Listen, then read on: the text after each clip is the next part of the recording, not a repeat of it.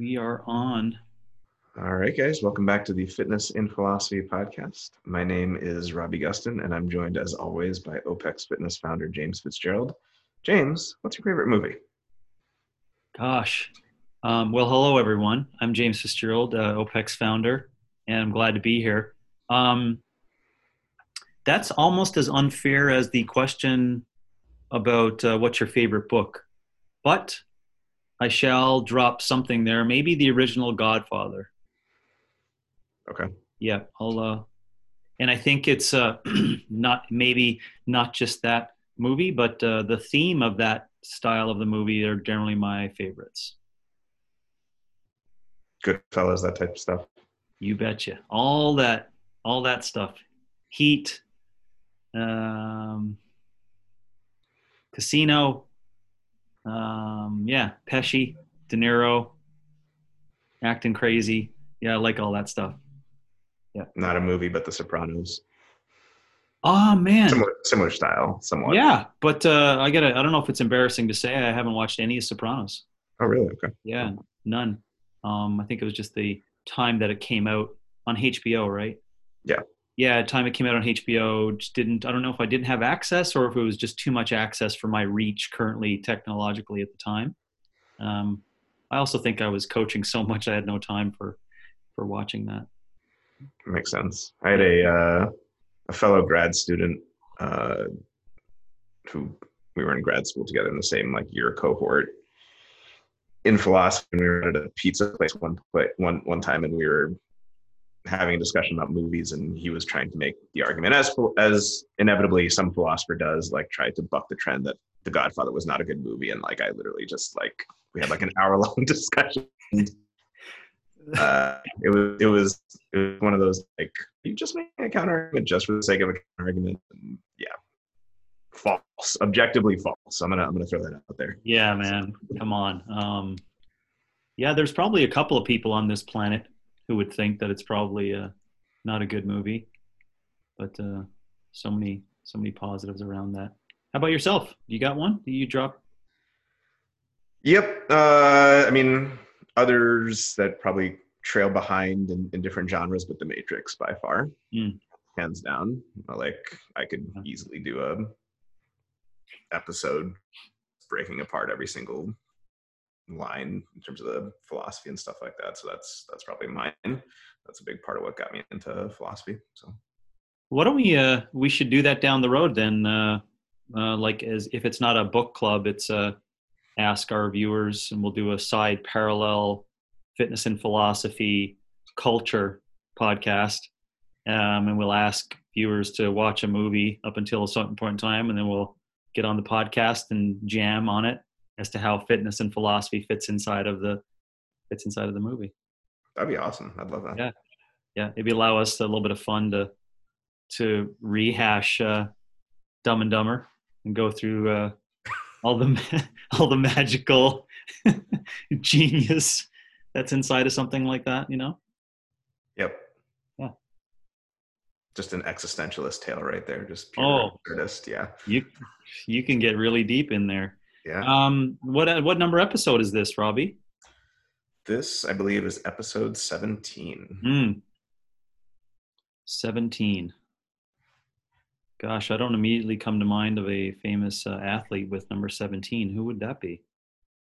I can't think of one.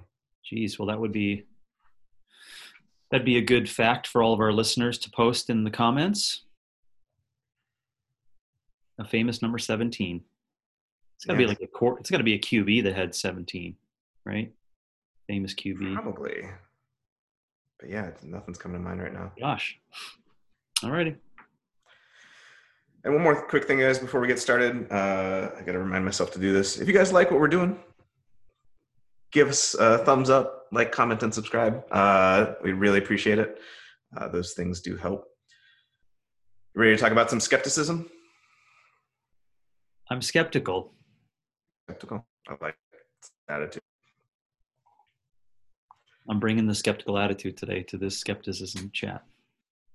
Excellent. Well, unlike dogmatism, where we said maybe not so much of a context where that's quite too good, skepticism, I think there might be some at least some good context for it. So Yeah.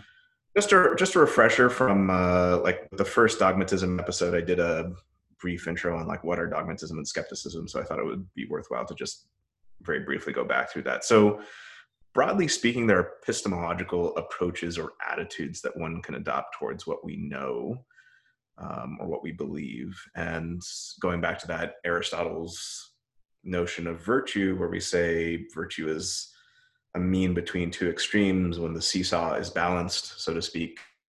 Dogmatism device X when it comes to belief. You assert without evidence, or you assert too confidently, and skepticism would be a vice of deficiency, where even in the face of something you should properly believe, you choose not to, or you're doubtful of anything that could come before you.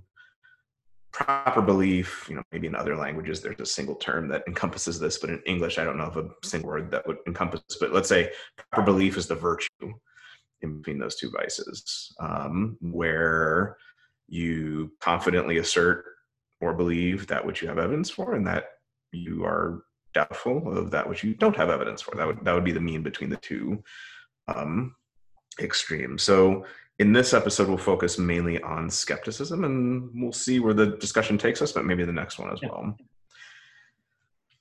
So one thing I found interesting this time around, I kind of noticed it a couple other times, but in particular this time, just the differences in the dictionary definitions between like two different sources. So I put one from WordNick up here and one from Merriam-Webster. And of course, the two definitions are related, but definitely different perspectives depending on which you take. So one definition would be a doubting or questioning attitude or state of mind. Another would be the ancient school of Pyrrho of Elis. We'll talk about this. That stressed the uncertainty of our beliefs in order to oppose dogmatism. So there, skepticism is more of a practical or empirical strategy to ward off dogmatism, as opposed to just an attitude or a state of mind. Yeah, exactly. Yeah. Like a corrective. Yeah.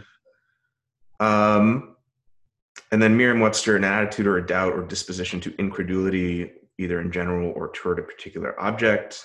This method of suspended judgment, systemic doubt, or criticism, characteristic of skeptics. So part of the reason I'm mentioning these two different definitions is one thing we'll get to when we get to discussing skepticism in more depth, is that there's this interesting question: is it just withholding judgment? Is it just agnosticism, if you will, with regard to two propositions, or is it the act of doubting and disbelief, or is one weak and one strong? So just I think you asked about this either during our first or second episode, the extent to which clarifying the meaning of something makes a big difference to whether we can get on and discussing it. That doesn't make a big difference, right? If skepticism really just means, well, holding judgment or being unsure one way or the other, that's one thing. And then if it means being actively doubtful that we can have any knowledge in regard to a particular area or in general, that's another thing too. Yeah. Yeah, it makes me think about someone taking on the role of being a skeptic versus being skeptical. That's also, right. Something that I think about in that is the action of being in that.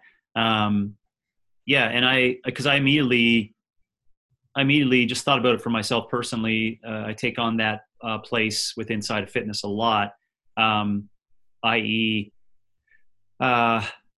being skeptical around a certain thing because of experience has led me to doubt a certain, context of a topic because of the experience. So I got to that level of skepticism because of being able to see all the options in front of me.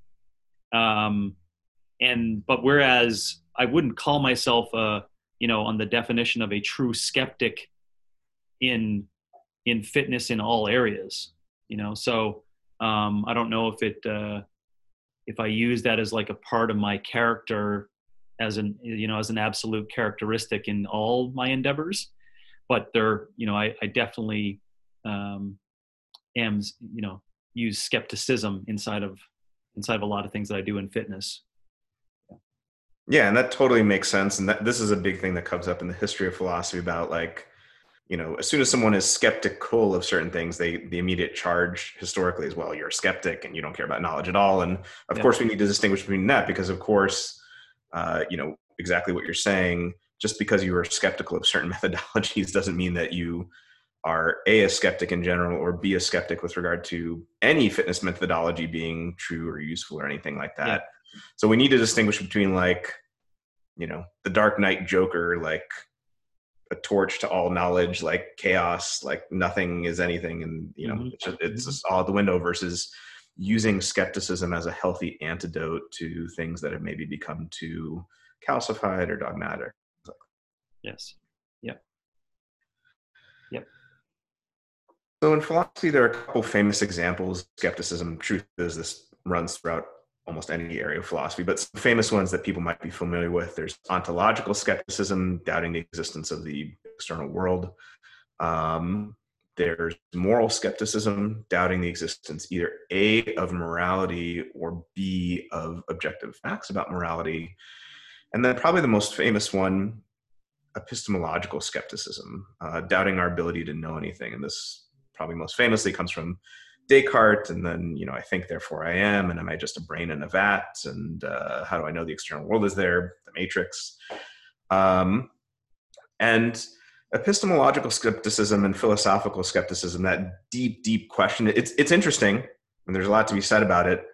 But the way we've been doing with other episodes, where we want to kind of pull it back and keep it, in the fitness and health realm, it's different from ordinary skepticism about whether things like aliens exist. So I don't mean to deny that that's, it is an interesting question, and there's lots to be said and written about it and discussed. But for today, we're going to primarily focus not on, like, can we know anything at all? Is there even an external world? But more like, how can skepticism potentially be useful within the realm of health and fitness? Yeah, for sure. Yeah, because the couple, I forgot that you wrote that down. And as you're mentioning those three, I was, that's a lot in there if you wanted to get, wow. Those are entire courses and books. And I bet. Yeah, I bet. I was not knowledgeable of that, but I could well imagine that. So yeah, it gets pretty hairy pretty quickly. But I think that's also where, like, we'll get to the discussion about the burden of proof. I think that's where that's also helpful as well. Okay. So you might ask, what differentiates skepticism from other types of epistemological attitudes? Is it just having insufficient evidence? Is it being uncertain? Or does it consist in active doubting or of whatever comes before you? So just to have something to start with, we can say that withholding judgment is, maybe let's just call it weak skepticism. This is what philosophers do. They make up some silly name for some position. And then active disbelief would be strong skepticism. So in the case of, this doesn't perfectly match, but in the theological or religious case, this would maybe be the difference between agnosticism and atheism, something to that effect. Yep. People are looking for something to grab onto. Unlike dogmatism, which I think you and I both tended to agree that if it means the come what may, that it really just isn't useful in any context, or, man, it's really hard to find one. Skepticism can really be useful in a number of contexts. And it can be justified / reasonable, or unjustified / unreasonable, depending on the context. So just some famous examples currently, whether aliens exist, we don't know. Interesting side note that just came out this week. I don't know if you saw, but there was a paper published talking about how basically in calculating the probabilities from an evolutionary perspective, it's even more improbable that we came to be here on Earth than previously suspected, and how it's going to be even harder to find life like us elsewhere. So anyway, just kind of an interesting little current aside. Nice addition. We'll add those in the notes. Right. Whether cold fusion will ever be possible, people have been talking about this for years. Currently, whether quantum mechanics and general relativity can ever be united, or do we need to, toss them out and build something new? Right now, there is either not enough evidence to decide, or enough tries and failures in either detecting aliens or trying to unite quantum mechanics and gravity, or trying to get cold fusion going. That's okay, it's appropriate to be skeptical. That's an okay attitude. Doesn't mean that's the final word on it, but you're okay to be skeptical. Unjustified / unreasonable, the moon landing didn't happen, the Earth is flat. the Earth is only 5,000 years old. Here, I think it's important to note, the same way we said about dogmatism, that it can be a type of neurosis. I think a very similar thing can happen with skepticism, where nothing that comes before you can count. Mm-hmm. That and it kind of becomes a quasi dogmatism in that regard, right? Mm-hmm. Mm-hmm.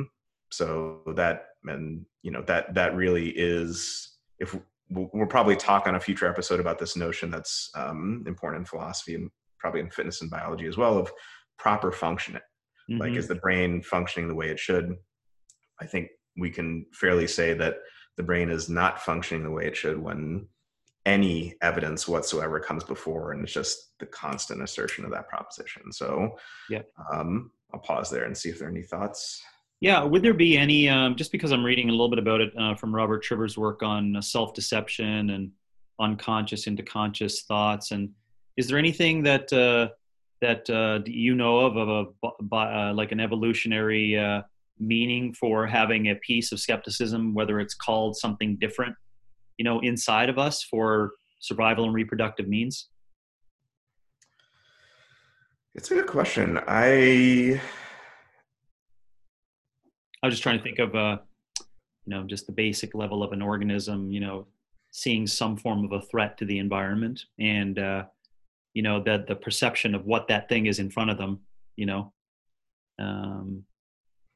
is there something, whatever that perception is, is skepticism a part of that, like inside of it, like questioning, wondering if it's, how harmful is it real?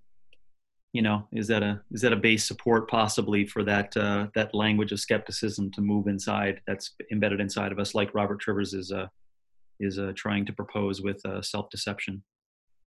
It could be. I mean, the two things that come to mind that are related, one is, I know there are evolutionary psychologists who talk about the use of dogmatism from an evolutionary perspective as group cohesion and groupthink and stuff like that, and then it comes with drawbacks. But then when just in you mentioning that right now, thinking on the group level,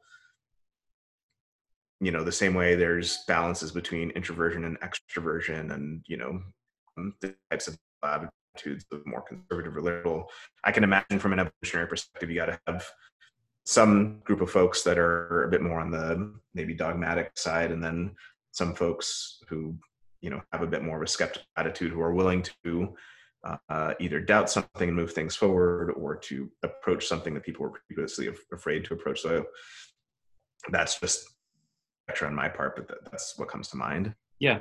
I think the way you just said it there is probably, again, goes back to it being an antidote to dogmatism. It's just probably a natural occurrence that comes into place to make sure that we don't get stuck in one way of thinking or a rut. But I just thought of it as I just tried to go back to see how those things could have been built up for inside of us, that we just may not even be aware of the fact that it's embedded, the ability to be skeptical, but maybe it's just called something different. Because I was just thinking in terms of, I just read something as well the other day from one of my former mentors on movement, Guy Voyer, and one of the things he was always start every presentation with is, question everything that I say, and be careful of, how you're hearing the information, and know how you hear the information, and keep asking questions like, why will some things that I say make you super interested, and why will is it possible that some things I will say will threaten you? So I just thought about that as like I guess probably the skepticism, maybe it's the skeptic in me, but the skepticism does lend to some really positive, like figuring things out. And I didn't know if there was some evolutionary means to that for survival. No, there might be. And just as you're saying that, like, another thing that came to mind is, again, this is complete conjecture on my part. I don't know, but maybe skepticism or critical thinking as a tool to, I mean, a lot of what you hear in mindfulness circles and, therapy and things like that is cognitive behavioral therapy and things like that is, questioning those ingrained, embedded beliefs that are just so,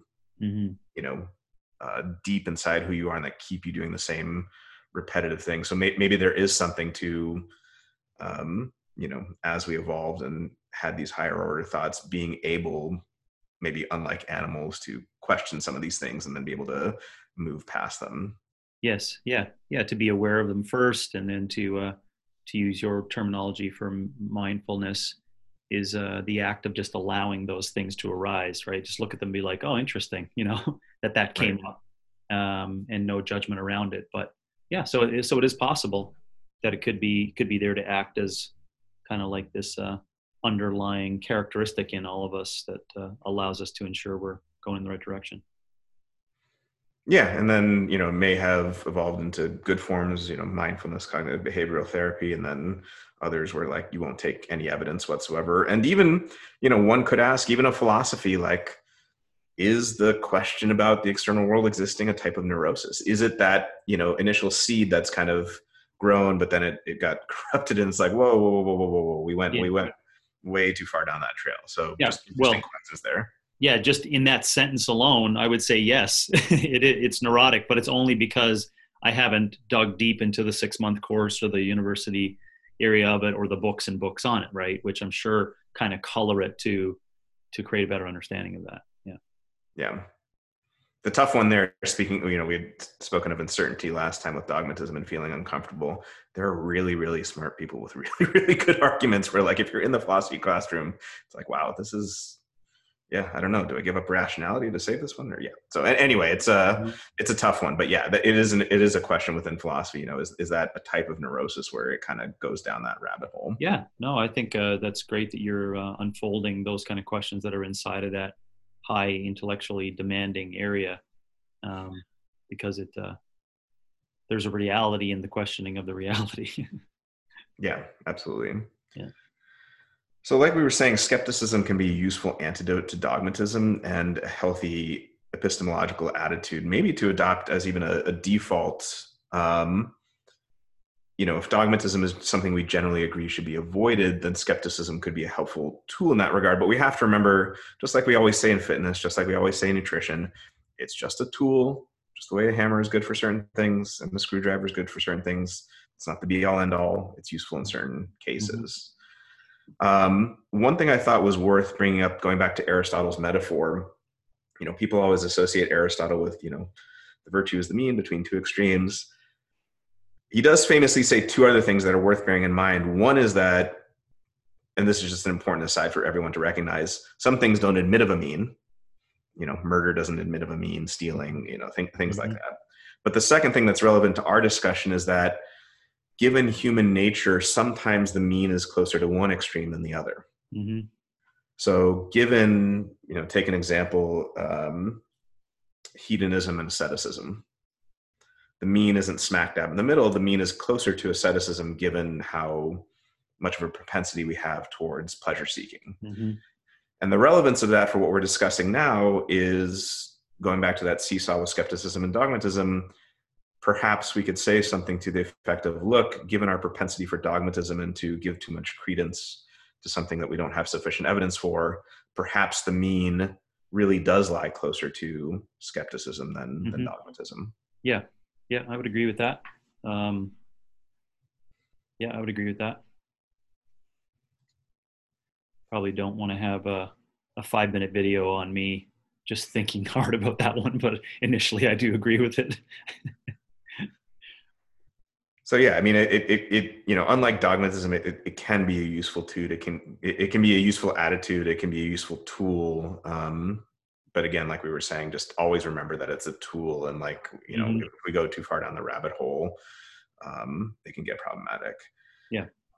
And then the last thing I wanted to discuss before we launch into the fitness side of things is skepticism versus proper belief and the notion of the burden of proof. So we mentioned this a bit last time with dogmatism, but just going back and thinking over it the past couple of weeks, I've been thinking about it obviously for even like a long time now, but like in particular after our discussion, I think this is an incredibly crucial point. I think especially today where we're so polarized, we don't know what to think.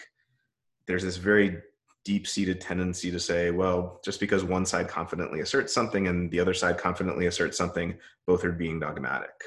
Hmm. That is not true in many cases. There might be some cases where there isn't a clear burden of proof, but there are a lot of cases where there is. Mm-hmm. So I thought I'd just go through a few and talk about that, just so that we can see what we mean here.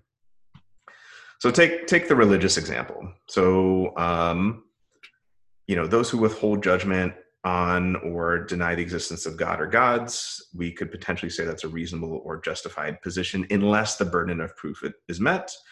Those who believe that God or God exists, it's unreasonable, unjustified unless the burden is met. So whether religious or non-religious, everyone has to admit that the notion that, an omnipotent, omniscient, omnibenevolent God, whatever else it is, it's an extraordinary claim. It's something that goes beyond experience. Mm-hmm. And I'm personally not making any claim here about whether that burden has been met or has not. It may very well have been met. And even Christian philosophers like Kierkegaard famously said, if you think the claim that Jesus was resurrected from the dead is like saying that, gravity is an acceleration of 9.8 meters per second squared. Like, these are two fundamentally different things. One's a very extraordinary claim. So the idea here is, look, there's a burden on one side that has to be met. And until that burden has been met, the other side is perfectly justified and reasonable in believing what they believe. And it is not on them to show otherwise. Does that make sense? Yes. Yeah. Very well explained. And a great example. Yeah, I'm going to go there.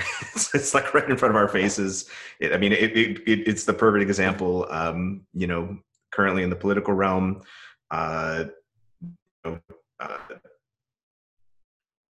Trump recently said the other day, well, Biden must prove that the election was not fraudulent. Meanwhile, the courts and all the other, sort of entities that are investigating this are saying, no, the burden of proof in the legal system lies with those who would want to say that it is fraudulent. So again, if someone were to say both sides are being equally dogmatic, that would be very problematic. It's not that this burden can't be met. Could be. Yeah. There could be something fraudulent, but that burden is on one side. Yeah. Another great example. Yeah, for sure. By law, there's no reason that Joe Biden has to do that, right? As well, just by law. Oh yeah, no reason. Yeah. Just to make sure that there's also, something we don't know in terms of our knowledge, of the process. But yeah, that would just make sense, even for no one who knows nothing about politics. You can't put that burden over on that person, to come up with a reasoning for that. There's no reason, even by law, that they need to do it. So, yeah. Right. And this, if you take even kind of more extreme examples, like, someone says, prove to me aliens don't exist. It's very hard to prove a negative, and the burden isn't on that person. That's the thing. And we get so ensnared in this pernicious idea that, well, I believe what I believe and you believe what you believe, and we're both being equally dogmatic. We just can't sell it. No, there's a burden on one side and not on the other. Yeah. Very much the same thing in the legal situation, of course, in America in particular. In other countries, it's different. And then a fitness example that I thought would be useful that we talked about last time, basic strength work and basic aerobic work are both necessary and jointly sufficient for long-term health and longevity, reasonable, justified, unless burden is met. Whereas high-intensity mixed modal functional fitness is sufficient for health and longevity. That could be true. It is logically possible that could be true. But if we adopt, an evolutionary framework, that claim is going to need to meet a pretty high burden to show that it is in fact true. And unless that burden is met, we are entirely justified in not believing that. Yeah. Yeah. So what you're saying is the high intensity has a higher burden, right? That it's sufficient. Yeah. And and you could even reduce it, they could come back and say, well, the sufficient is too high a burden. Let's just say necessary. Yeah. In addition to strength and aerobic, you need the high intensity stuff. Well, we could say burden still lies on you there. Yeah. Still. Yeah. Yeah. Where does time fit into that? Because, the area that we always get into, back to your point of, you were saying, you believe, and I believe what I believe, because I see that happening a lot today. And the only real way that comes to an agreement between two people, let's say me being in one area, they being in the other, is the concept of time. How time plays a role, because the burden that they have on, well, I shouldn't say that, the challenge that they have, let's just call it where their argument falls really flat, is the lacking evidence that would show that the practice of that over a long period of time is sufficient for health. But the short term, like I've said it publicly and it's well known, actually shows, much higher markers of incidence of improvements in health, right? From starting here and getting here. If you want to get there the fastest, it's intensity. Right. You know what I'm saying? And it's like changing behaviors like overnight. It's Whole30. It's like all that stuff in one spot. So maybe it's a question, how do we kind of, not that we're trying to figure out the answer to that, but we're using skepticism inside of that as a base support. How do we not get, Robbie, all jammed up in that, like, well, you believe what you believe and I believe what I believe, because that's essentially where it goes for, just trying to think of the coach out there, right, who's listening, is like, actually, I do believe, and I've seen it in proof in all my clients I've worked with over the past year, that the high intensity thing works. It's, you know what I'm saying? So. Yeah, I have two thoughts there. So two things to say with regard to time. One that we'll probably delve a bit more into as well, but the burden can shift throughout history. Mm-hmm. So that's one. So evolution had a really high burden to meet, because on the face of it, it is an extraordinary claim. Yep. Einstein's general relativity, very strange claim that space and time are dynamic. But now that those burdens have been met, the burden is on the other side. Yep. But the other respect, with respect to time, that I think you were asking about is more, correct me if I'm wrong, I think what you're asking is, look, are we even being fair to the high intensity functional fitness side if they're trying to say that this is sufficient for health and longevity and they just haven't had enough time to show it? Is that basically kind of the idea? Yeah, well, actually, no, but yeah, I'll add that to it, because it really is unfair if they don't have the competency or knowledge around the concept of time relative to the tools they're working with, Because you see, I'm saying, like, why be skeptical of my claim of the longer model if all they know and there's sufficient evidence of current stuff is like, no, this works, like right now. Well, that's okay. So, that's exactly where I think you can, when we talk about lobbing things over a net or like moving the chess pieces, I think that's exactly where you can push back, is that just because it all depends on what the claim is. If they're saying high intensity mixed modal functional fitness is sufficient for longevity, well, then yeah, we really do have to wait for the long-term studies. If they're saying it's for short-term improvement of health biomarkers, okay, then maybe we can say, yeah, there's evidence there, but it depends on the for what. Like when we say it works, what does it work for? For what? Yeah. Yeah. So I guess that's what I'm asking is, how does it ever get to the point in language of us not just saying, well, you believe what I believe, you believe, to get to a consensus on what is right?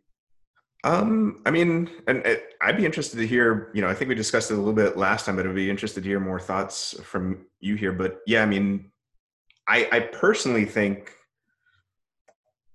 the evolutionary framework, it's a generator of hypotheses. It doesn't mean one specific thing definitively, but if we need to figure out why, is lactose poorly digested, and why can't people sleep 8 hours from 2 a.m. to 10 a.m.? All those things are united by that perspective. Well, if we take a similar perspective in fitness, generally speaking, there was, long, slow distance, breathing, sustainable work, and some resistance stuff, and not too much of the super high intensity over and over and over stuff. Mm-hmm. So using just that framework in terms of health and longevity, we can say as a default, it seems reasonable to believe that those two things would be necessary for health. And if you want to say this other thing that's very unnatural is necessary for health, it could be the case, but let's get the studies. Yeah. And we are justified in believing that until we see otherwise. Yeah. Does that seem reasonable? Yeah, well, for sure. But I'm just trying to take the other side of the coin, and it's not strong enough, because I'm currently day-to-day doing this. And, what I'm proposing in terms of the concept, like I say, of, hiking up a mountain when you're 95, right? And the way I describe that, my belief is that there's only one model that's going to create success in doing that, and that is the resistance training and aerobic work for a long period of time. But I don't see your reasoning being strong enough based upon how I know coaches are seeing it today. I don't see that. I can't see them even understanding the burden they have on them to provide evidence, because they're like, there's a ton of evidence, right? Again, short-term evidence, but they seemingly can't. That's why I asked the question about time. They can't stretch out, to even say, well, what about when they're 95? I mean, they didn't even hear the sentence. They're like, what? So I guess it goes back to semantics and the definition of what we're talking about, right? So you said health and longevity, right? Right. And that creates clarity. Yeah, and I think a couple things to say there are. One, this is where the work is to be done in conversation of like, okay, so, Joe Trainer, you're saying Sally, your client, has these improvements in A1C and the biomarkers, and you're showing this to me that, 30 days later after doing this, she's better.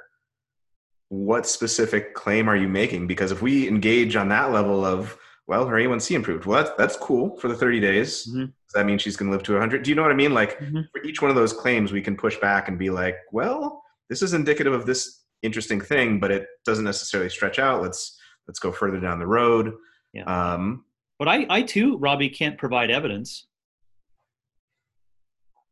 I can't provide evidence for the long, slow game. It is theoretical, right? And it does make sense with an evolutionary framework and common sense around stress and adaptation and the current organism and how resilient they are, et cetera. But, it's not really strong evidence.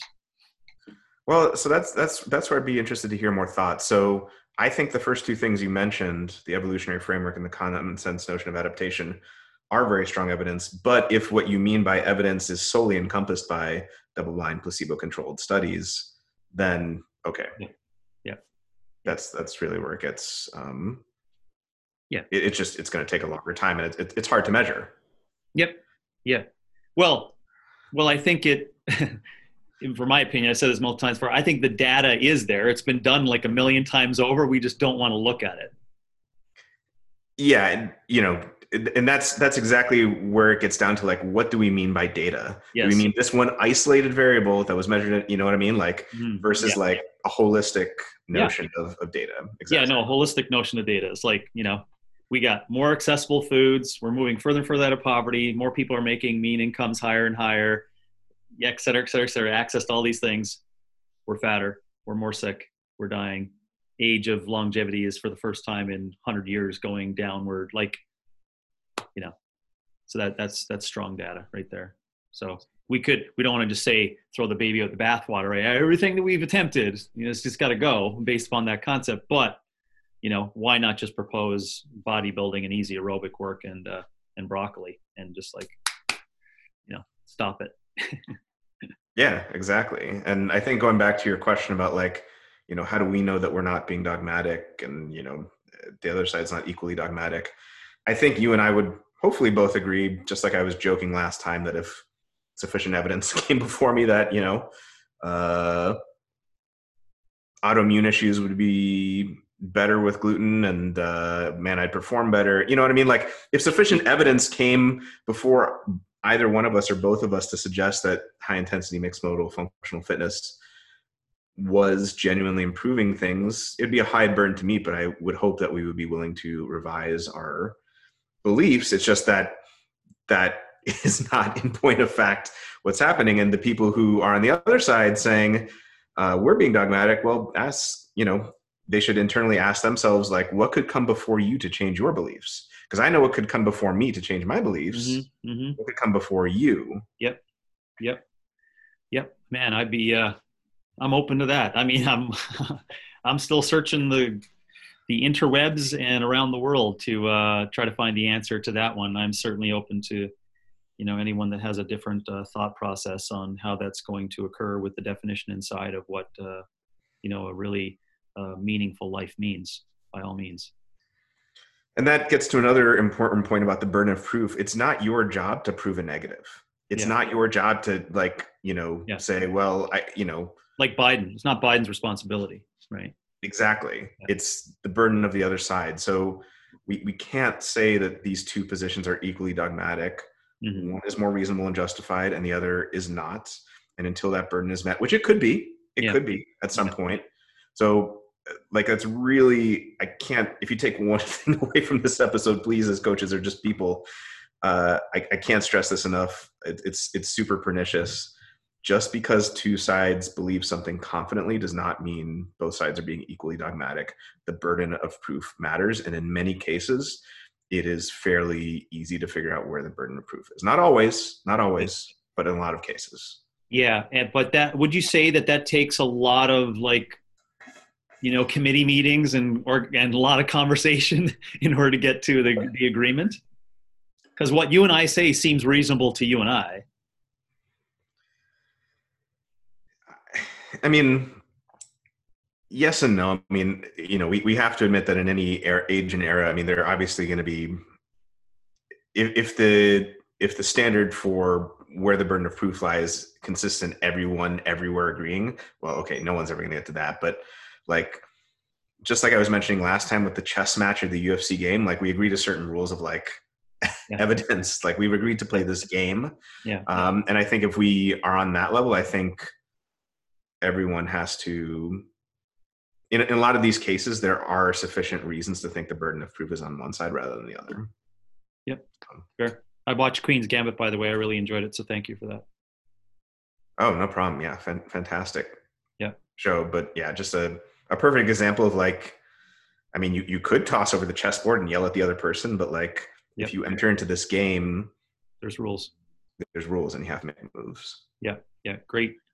Yeah. Great. And I picked up on all the stuff you were throwing down of the contribution of her previous life and the connection of life's rules and all those things inside of the game itself. I really appreciated that. So I saw it from a different lens I probably wouldn't have saw it from if you didn't mention that. So I thank you.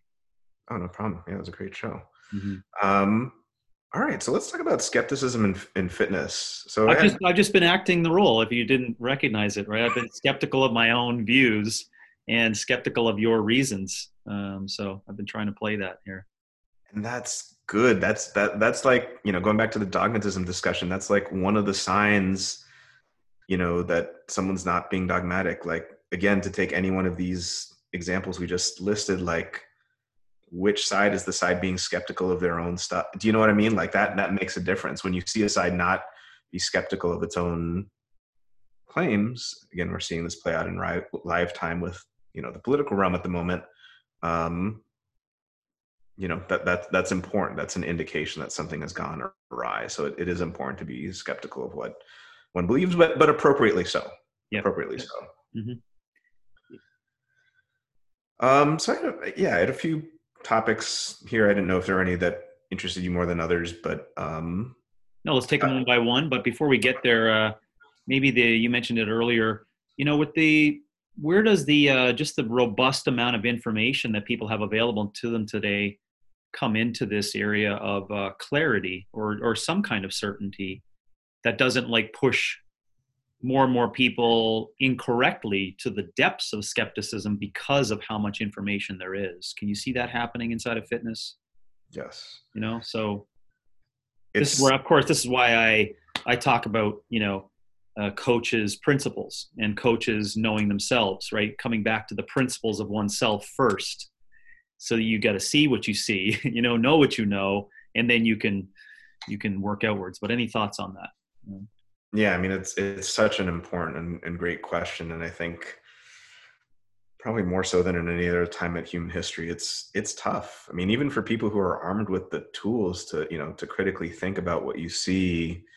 Imagine what it's like for people who aren't armed with the critical thinking tools to know how to adjudicate between different claims. You have one really popular person who's saying, keto all the way, and the other person saying, well, this doctor's saying carnivore, and this person's saying the other thing, and there's just such a glut of information that seems to be scientifically backed and well researched, and of course, what that means and what works means is crucial there. But I think, yeah, your point is well taken. I think that does lead people into an unfortunate skepticism. You know, there's healthy Yeah. skepticism, and then there's an unfortunate skepticism where there's no truth and it doesn't matter what I do. And then, well, screw it. I'm not going to do Mhm. anything. So yeah, I think Yeah. that's a great point. Yeah. You're just thinking on the lines of the political situation too, right? Especially if you just take the context of, voting fraud. You could honestly, if you searched hard enough and took a couple of days, you could probably see 10 to 12, because I have, really strong, like as you hear them in audio or presented, how that information is presented, multiple versions of this thing, multiple options in multiple ways. Like, so I was just trying to take the fitness user position, Robbie, right? I was trying to just say, my gosh, how do I, how do I, how do I not be a really, negative, I guess it's not negative, but the depths of skepticism for all that comes towards me in terms of what I should do in fitness.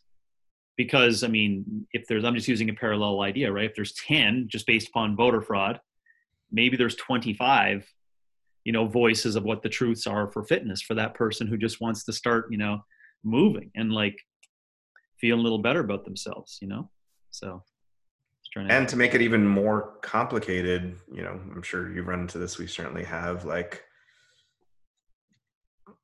sadly and unfortunately, the ones who tend to do the best and have, the best in the sense of like, Instagram followers and YouTube views and all the rest of that stuff. It's the more confidently you assert, the less you are skeptical of your own view. So you have, Mhm. the fitness consumer has 25 people, not just saying different perspectives with, critical thinking behind it about, oh, maybe I'm wrong, but like ramming it down their throat. Like, Yeah. here's what you need to believe. And Yeah. they're saying P and not P, right? They're saying, contradictory claims. So, Mhm.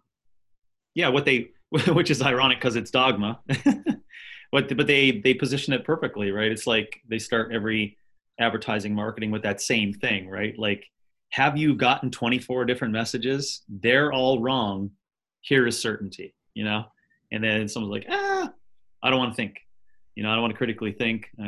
That's the answer. They've used emotion and they've taken away logic, and they're hitting me right where it needs to go, Um, so I'm just trying to find that nice balance, of speaking to a consumer now, saying like, a healthy dose of skepticism is nice, but I'm empathetic to your position that you have just basically drowned yourself down now in being skeptic, because there's just so many options that seem to be the right way. Oh, I completely agree. I mean, I do think where we can get some purchase here, although I don't, it's not the perfect antidote, is again the evolutionary framework. It isn't the end all be all. It isn't the way, the light, and the truth. But I think same way it applies for fitness, it applies for nutrition. You Mm. could absolutely add cultural aspects on top, or ethical, or environmental, or other things.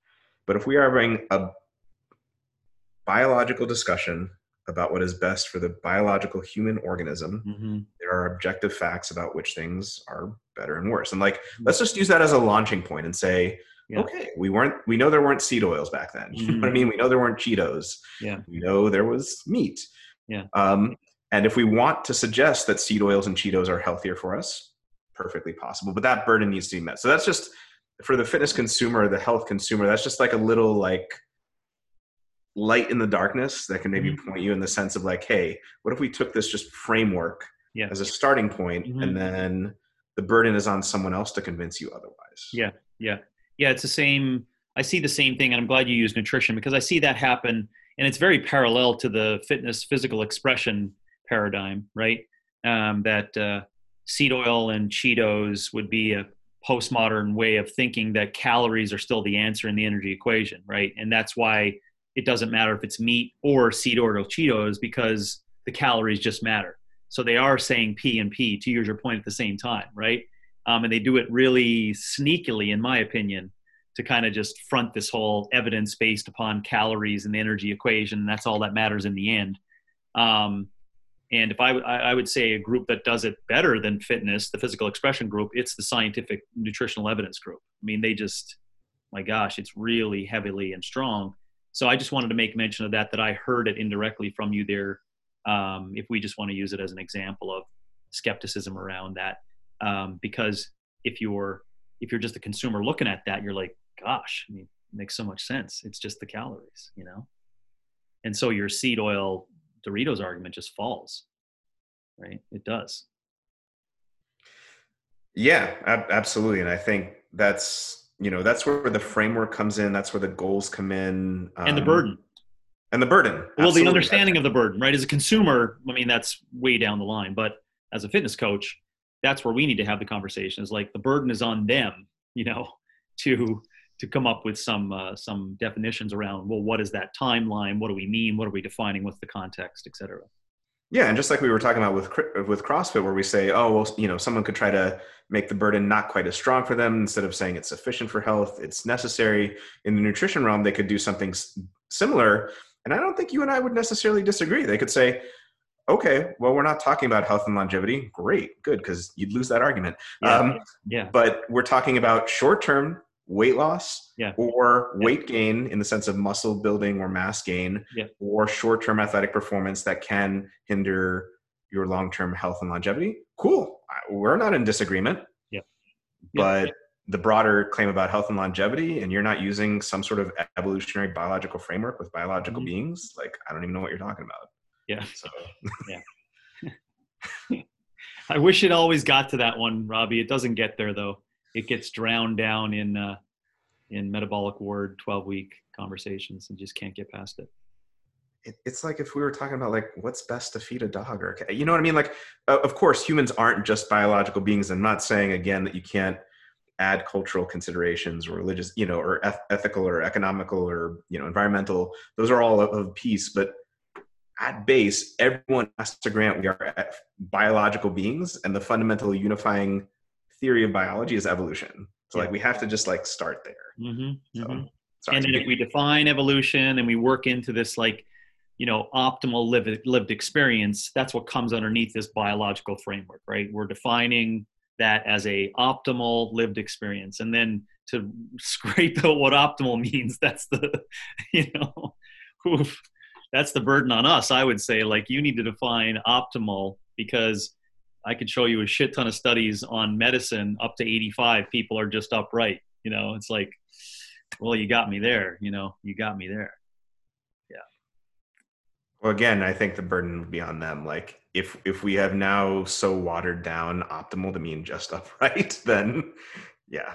Listen, dude, I agree with you, but oh my gosh, it's not the case. That's not where, man, there's industries and systems that are so deep that would blow all of our minds on how entrenched they are in that, where there's no coming back from that one. It's not going to turn around. Yeah, and I mean, I totally grant what you're saying. I mean, look, there are going to be people who are going to kind of dig in their feet here, but I do think there are reasonable people that either in the CrossFit realm or in the nutrition realm that we could meet at the table, and they could probably have points back. You know, I mean, someone sufficiently. Oh, for sure. Yeah, of course. Oh, for sure. So, I mean, they don't have a lot of points, but they could. You know, I've heard all the points. No, I'll be honest. I've heard all the points. Nothing's. It's all packaged differently now. It's like, you know, I'm almost like sound like a dick here. I'm almost like Will in Good Will Hunting, where they did this start. I'm like, I bet you're going to quote Glassman CrossFit Journal number 3 right now, right? And they're like, And it was like, and I bet you're going to talk about scaling for dose response and degree. You know, people just get stuck in the words now. So I'm still waiting for that, but I'm open to it. Yeah. Hey, I'm open to it. Right. Meet us on the field to discuss in these particular terms. And if there's sufficient evidence, great. Yes. You know, but if we're not even met on the field and it's just, well, this is the cool thing that we like and it brings in a ton of money and members, well, then that's a different thing. We're not having the same conversation anymore. No. Yeah. So defining success. Yeah. So thank you for that. I went on before you were saying, you know, how do we want to cover some of these questions? I wanted to ask you about the information overload, and that sufficed for me. So how about some initial questions based Sure. on what's inside of fitness for skepticism? So I thought one that would be interesting, not even initially knowing that question that you brought up at the beginning about like how skepticism can be useful evolutionarily in terms of moving us forward. I had this question here that I was curious your thoughts. What role does skepticism play in helping the fitness collective move forward or backward? So, we have the famous example of, what is fitness? That was a skeptical approach in one regard Yeah, sure. to bodybuilding and aerobic, but then the counterpoint of, well, maybe that wasn't, maybe that kind of got calcified and we need to have skepticism with regard to that. So thoughts there? Yeah. Well, I think, is whoever, well, first of all, it's tough to define who's inside of fitness, but let's just say the people that are inside of fitness, we certainly have to look real hard in terms of what we're defining as impact for healthier humans. I think we need to do a really good job of being skeptical of the previous notion for this project of, the Bally's fitness concept, because that's still, this is what we're doing. This is what fitness is now. It's moved past recreation and leisure into like folly and a diversion tactic of living. And I think we, the fitness collective, that's what I'm calling the fitness collective, we, coaches, people inside of it who have some kind of skin in the game on it, we need to be skeptical of everything that's happened up to this point in time and how it has defined our definition of making people healthier and living longer, more prosperous lives, being more resilient individuals. And I think on the whole, there's a monster majority of all of that was just simply horrible prescriptions. So I think we need to be skeptical in the collective of that context, Robbie, of everything in the past up to this point in time and what our like principles and rules and like engagement is inside of that, because I don't think we've done a good job. And I think that it's very easy with how information is shared today to seemingly think like we're making impact, right? But it's not really moving. Yeah. Yeah, I mean, I think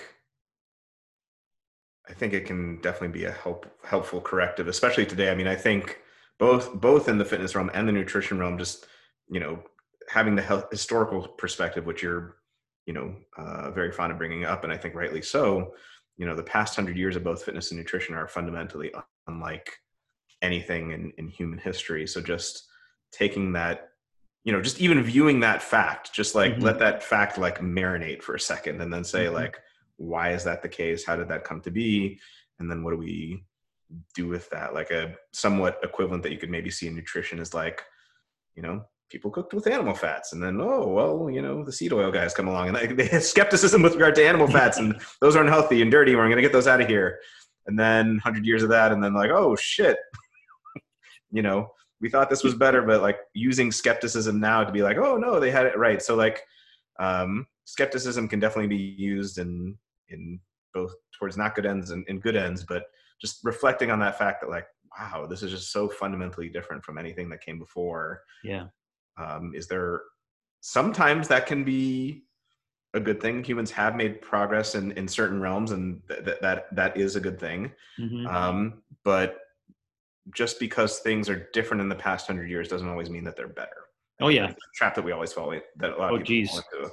Oh geez, yeah, for sure. Yeah, it gets into just modernity, conversation, technology, and I mean, just since 2000. I mean, it's like a whole new concept of thought. I agree with you there. Another one I would say, Robbie, is children's physical education. I think, as part of the fitness collective, we need to be really, really skeptical as to what we are embedding in culture now.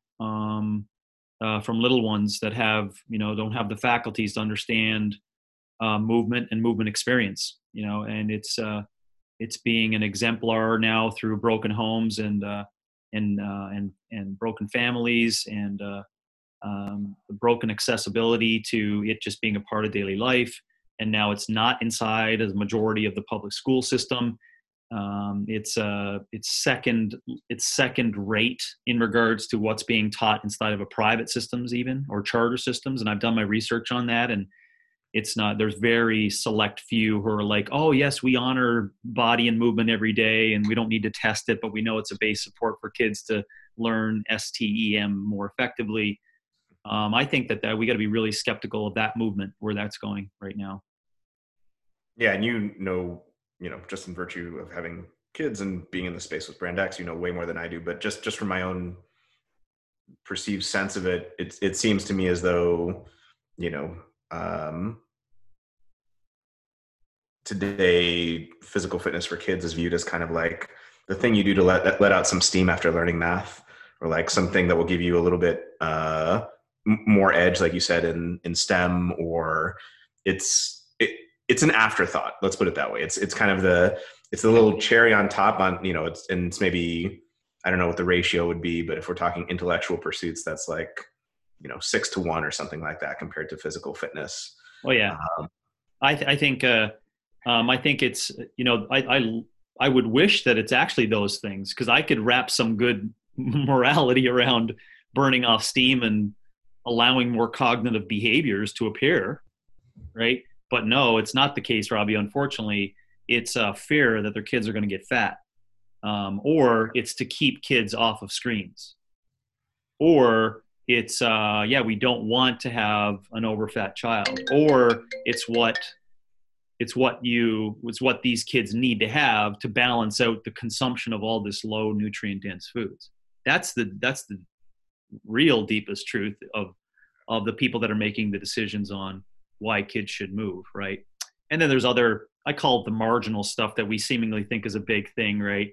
Over-parenting, parenting over-scheduling, parents wanting their kid to become an NCAA soccer player. Like, that's marginal shit. That doesn't happen as much as all the other stuff, I think, that are the deepest intentions, is really just to keep kids from getting fat and keep them off screens, which, as you know, is going to be futile if those are the intentions of asking all this new generation to move. Where even the teacher who I gave you the example on a call, I think way back, it wasn't this one, it was an OPEX call. Hannah comes home and I just decide to ask what the gym teacher was doing during class, right? He's like, he was just sitting over in the corner, just sitting down. I was like, oh my gosh, right? So, I mean, top down, that is an exemplar, right?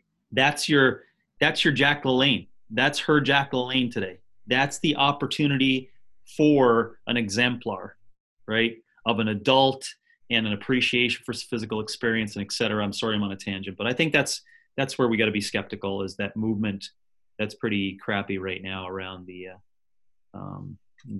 well-observed benefits of physical expression for younger kids, and how that's gonna come about. I think those are good points, and that's super.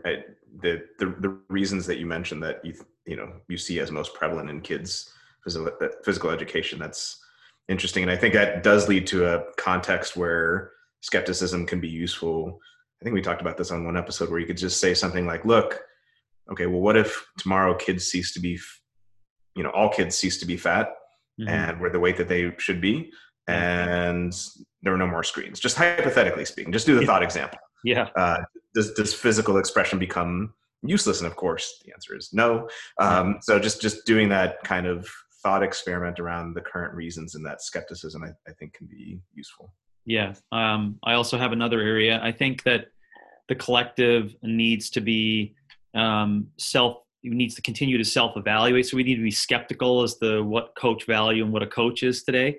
A future knowledge series I'm doing, the next one is on coach value being equaling it's the coach minus the internet, just to get people thinking in terms of like, well, how do I provide value as a coach, and what does that really mean, and how do I like drum that up, and I'm going back to a purist concept of in-person, local community, local tribe communication, and that's how you really build it, right? Not showing your ass on Instagram and thinking you got all these followers, but really, are you coaching anyone? Are you teaching anything, etc.? So I think the collective needs to be skeptical of that, the future value of the fitness coach, which is a whole host of things that are argumentative on regulation and what it means and what the language and why we virtue signal pro, fit pro, when really we're just trades people in the end, or I guess professional trades people, so I think that's what we need to be skeptical of as well, Robbie.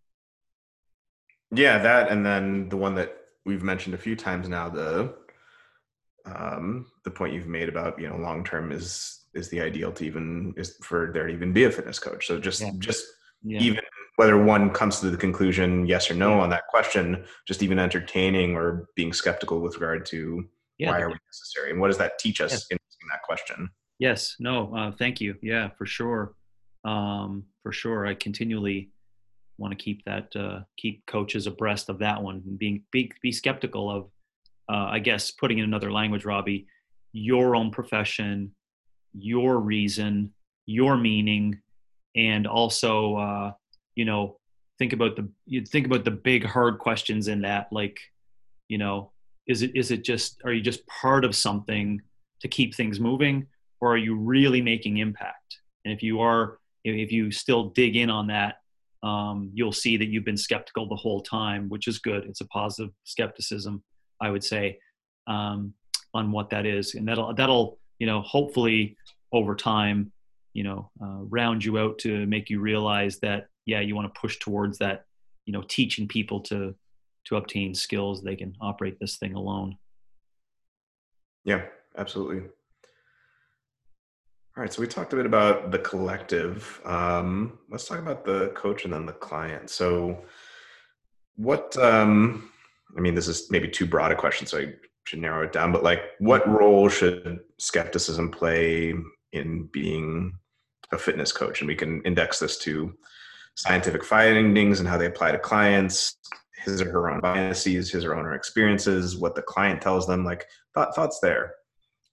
Gosh, I think I just summarized them, I guess, maybe, higher up, a more of a larger view, because I was including coaches in those previous ones and the list is more. But, one I'll just start with, and maybe it'll bleed into others for the fitness coach. You certainly have to be skeptical of where you're getting your information that says it's objective truth. So this is the plan and program design. Like, this is what you should be designing for people. I think coaches need to be really skeptical of that, because in a more strenuous idea, I guess, is the previous thought, which was probably early aughts until, it was the 90s until early aughts, where the coach thought they need to learn all this education and get all this stuff just stuffed inside. And then they get in real world fitness and see that, like, it's parallel to a 6-year Harvard degree and you're not even using it for the rest of your life, right? It's like all that work for using these little itty bitsy human things, of like, do a reverse lunge, Nancy, and don't forget to chew your broccoli 32 times. So I think coaches should be skeptical of when that individual, including myself, would stand up in that position of authority and say, these are the truths, right? This is what you need to know. And these are the things that, are the truths in fitness, So I would say that coaches need to be really skeptical of the current, let's call it the educational system for fitness coaching. Okay.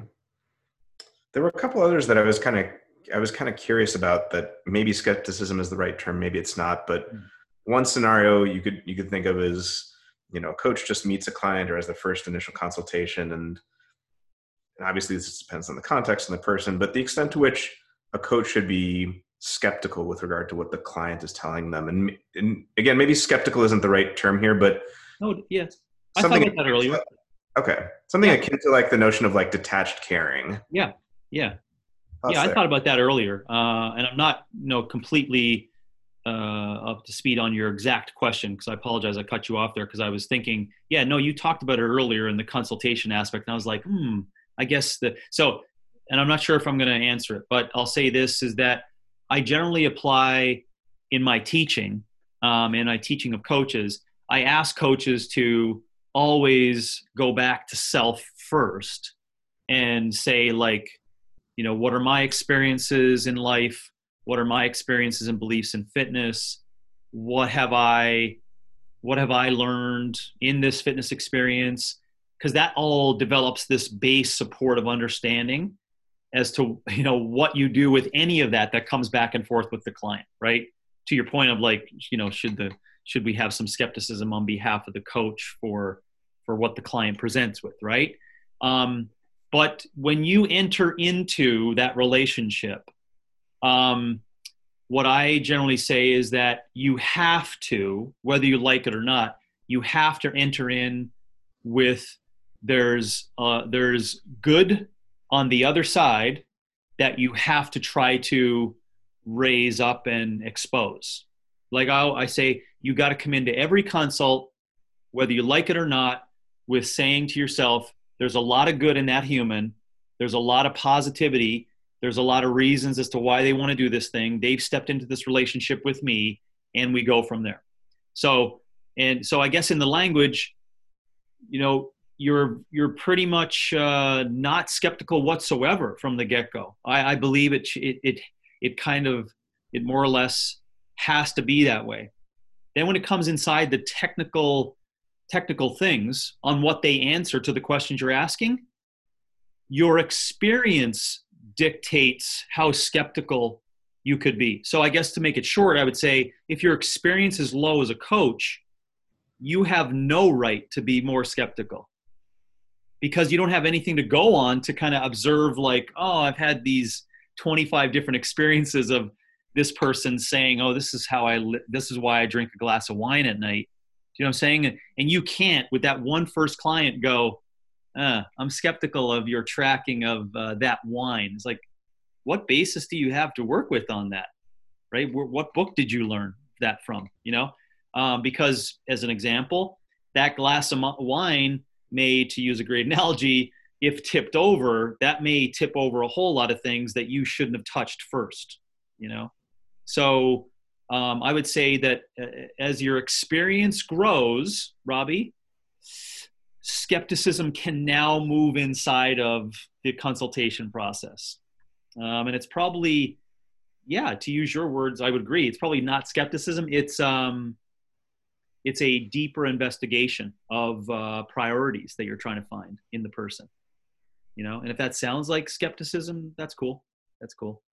So I guess the rules that I would just say, right from the get-go, you got to believe in the fact that there's good on the other side. Therefore, there's zero in skepticism. And as you start with people, when your experience is low, you don't have the right to be skeptical, because you don't have experiences that are going to lend into you having this broad array. And then as experiences grow, your skepticism can grow, which is allowable, in my opinion, because you're able to offer multiple different scenarios of the questioning of the tracking, or the questioning of truths on their behalf of what they're answering, things like that.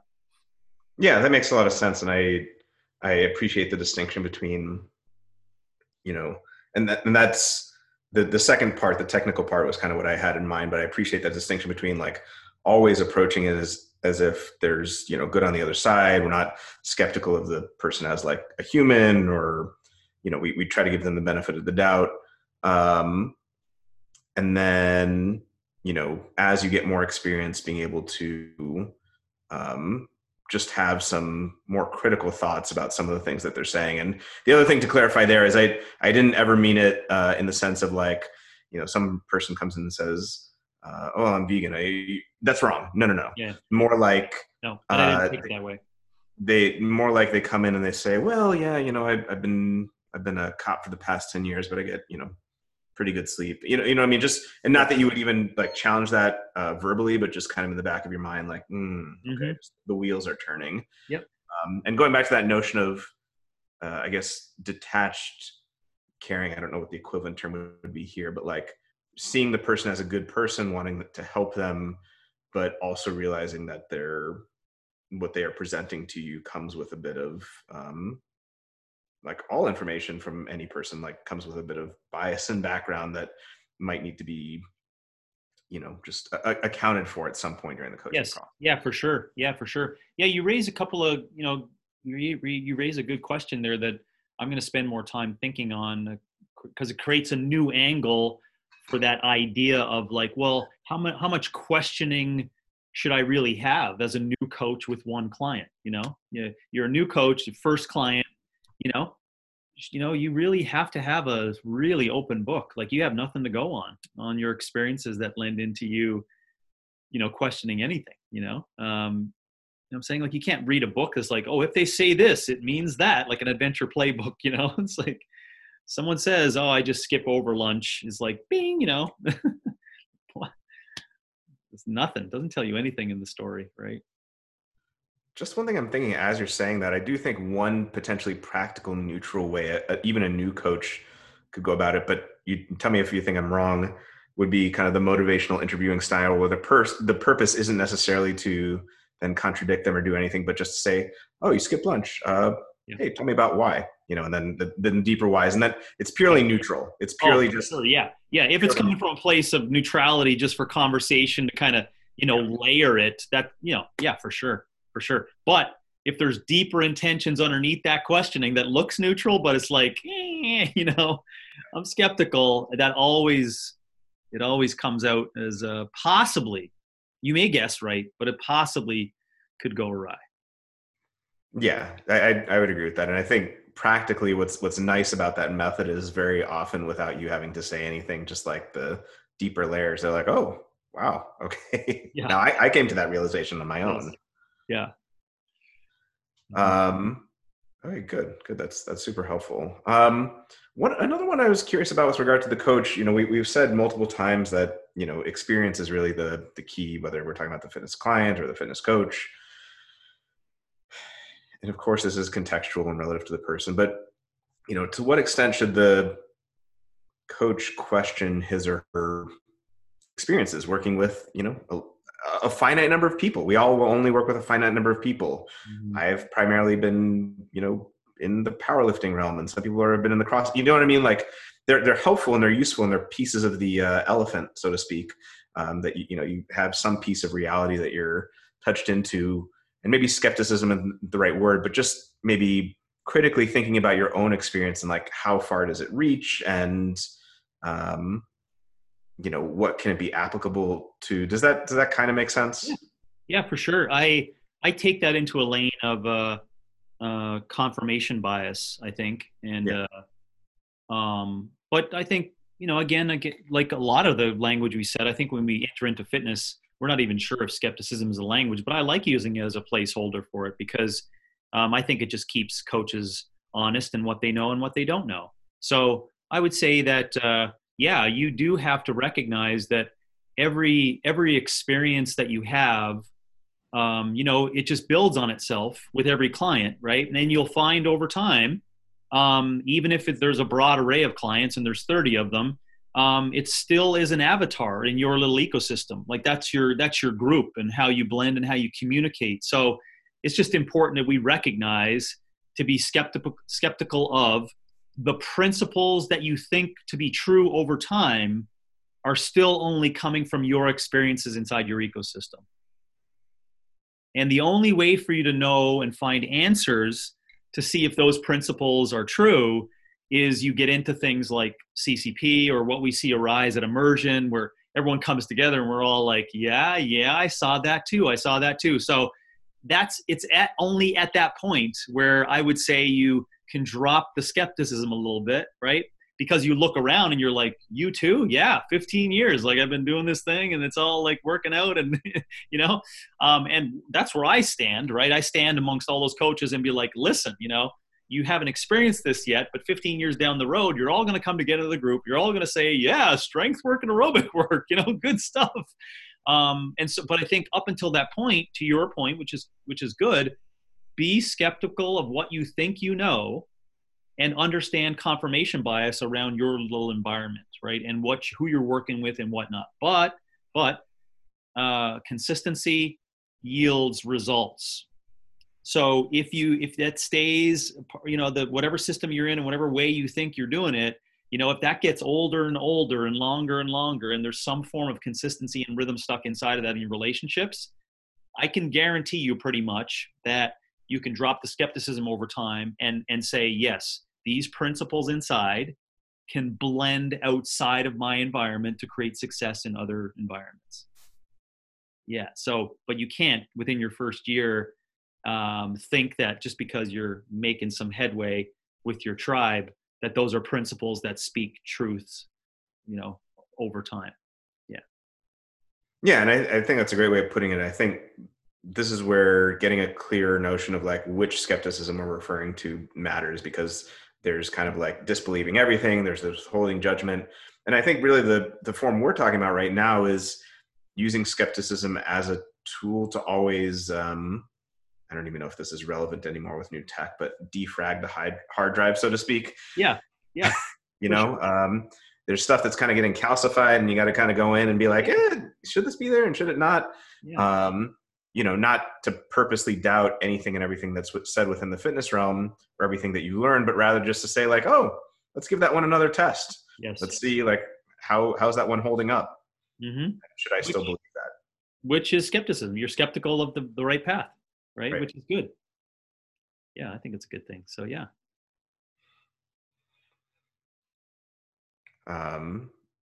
Okay. Yeah, that's helpful. We've talked about the client a little bit already, but I guess maybe a little bit more discussion here about let me pause for a second.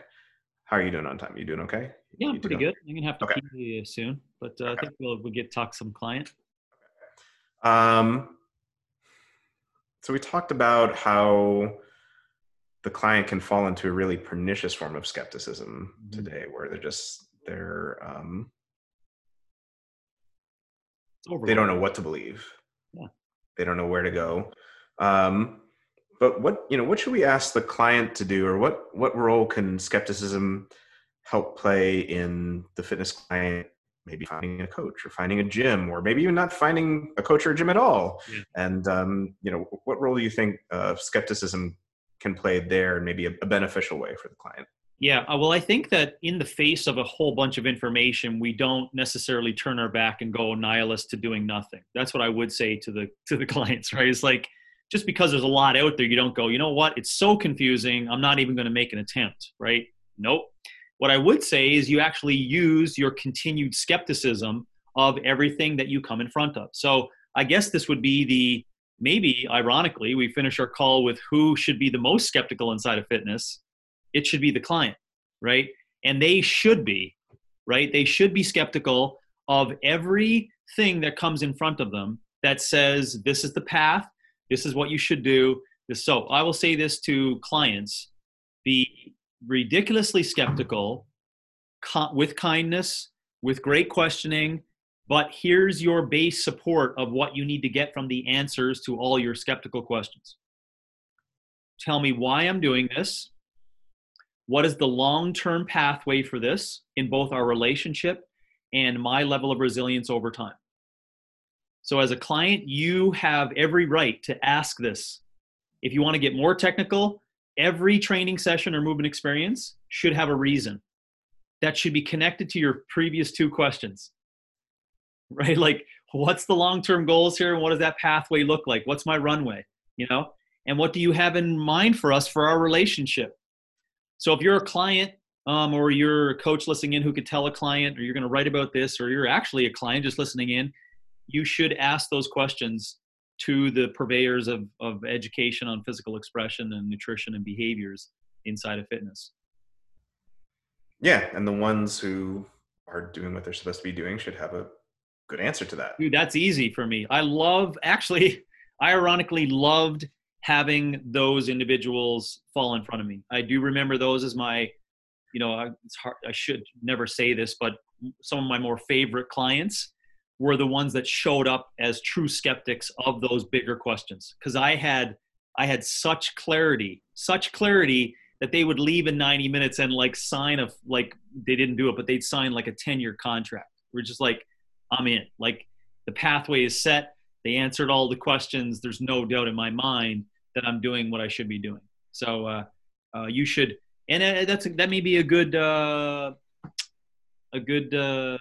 insight there if you're a coach, Robbie, that if you're a little hesitant on answering those questions, or you have uncertainty in terms of what that should look like, that's okay. That's a good thing, but that should strengthen your resolve to find answers to those.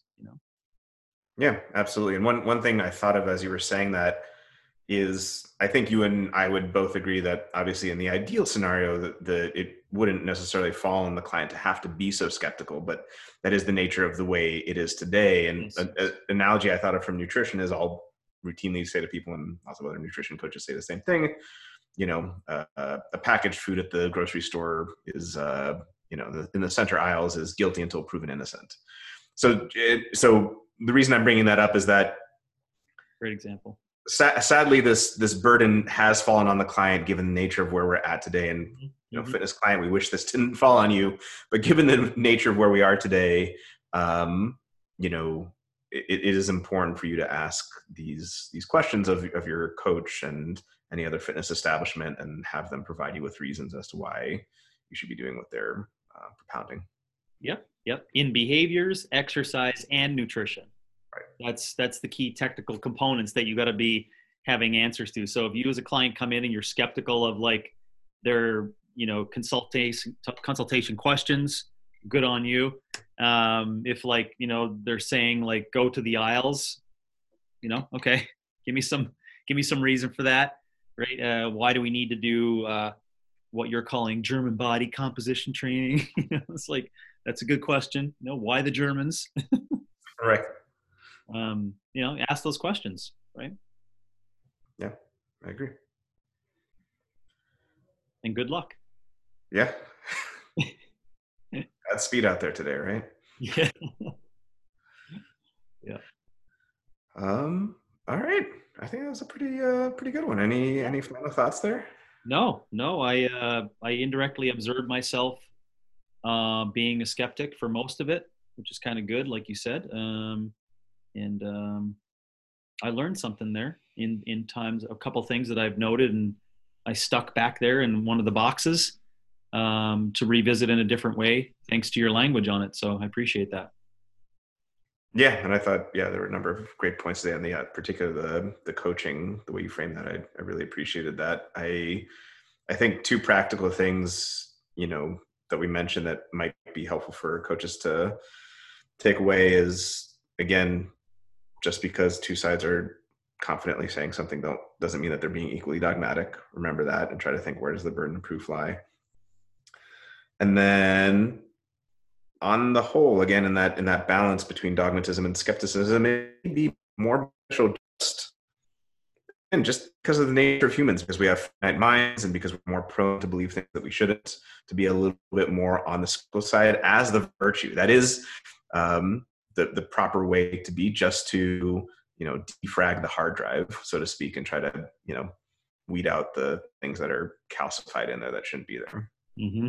Yep. No one knows what hard drive is anymore. It's all SSDs now. Oh, dude, it'll someone will get it, and that's all that matters. We're going down swinging with that one, so I'm backing that. I'm not even providing a more millennial analogy to that. Cool. Okay. All right. Thanks a lot. Thank you so much.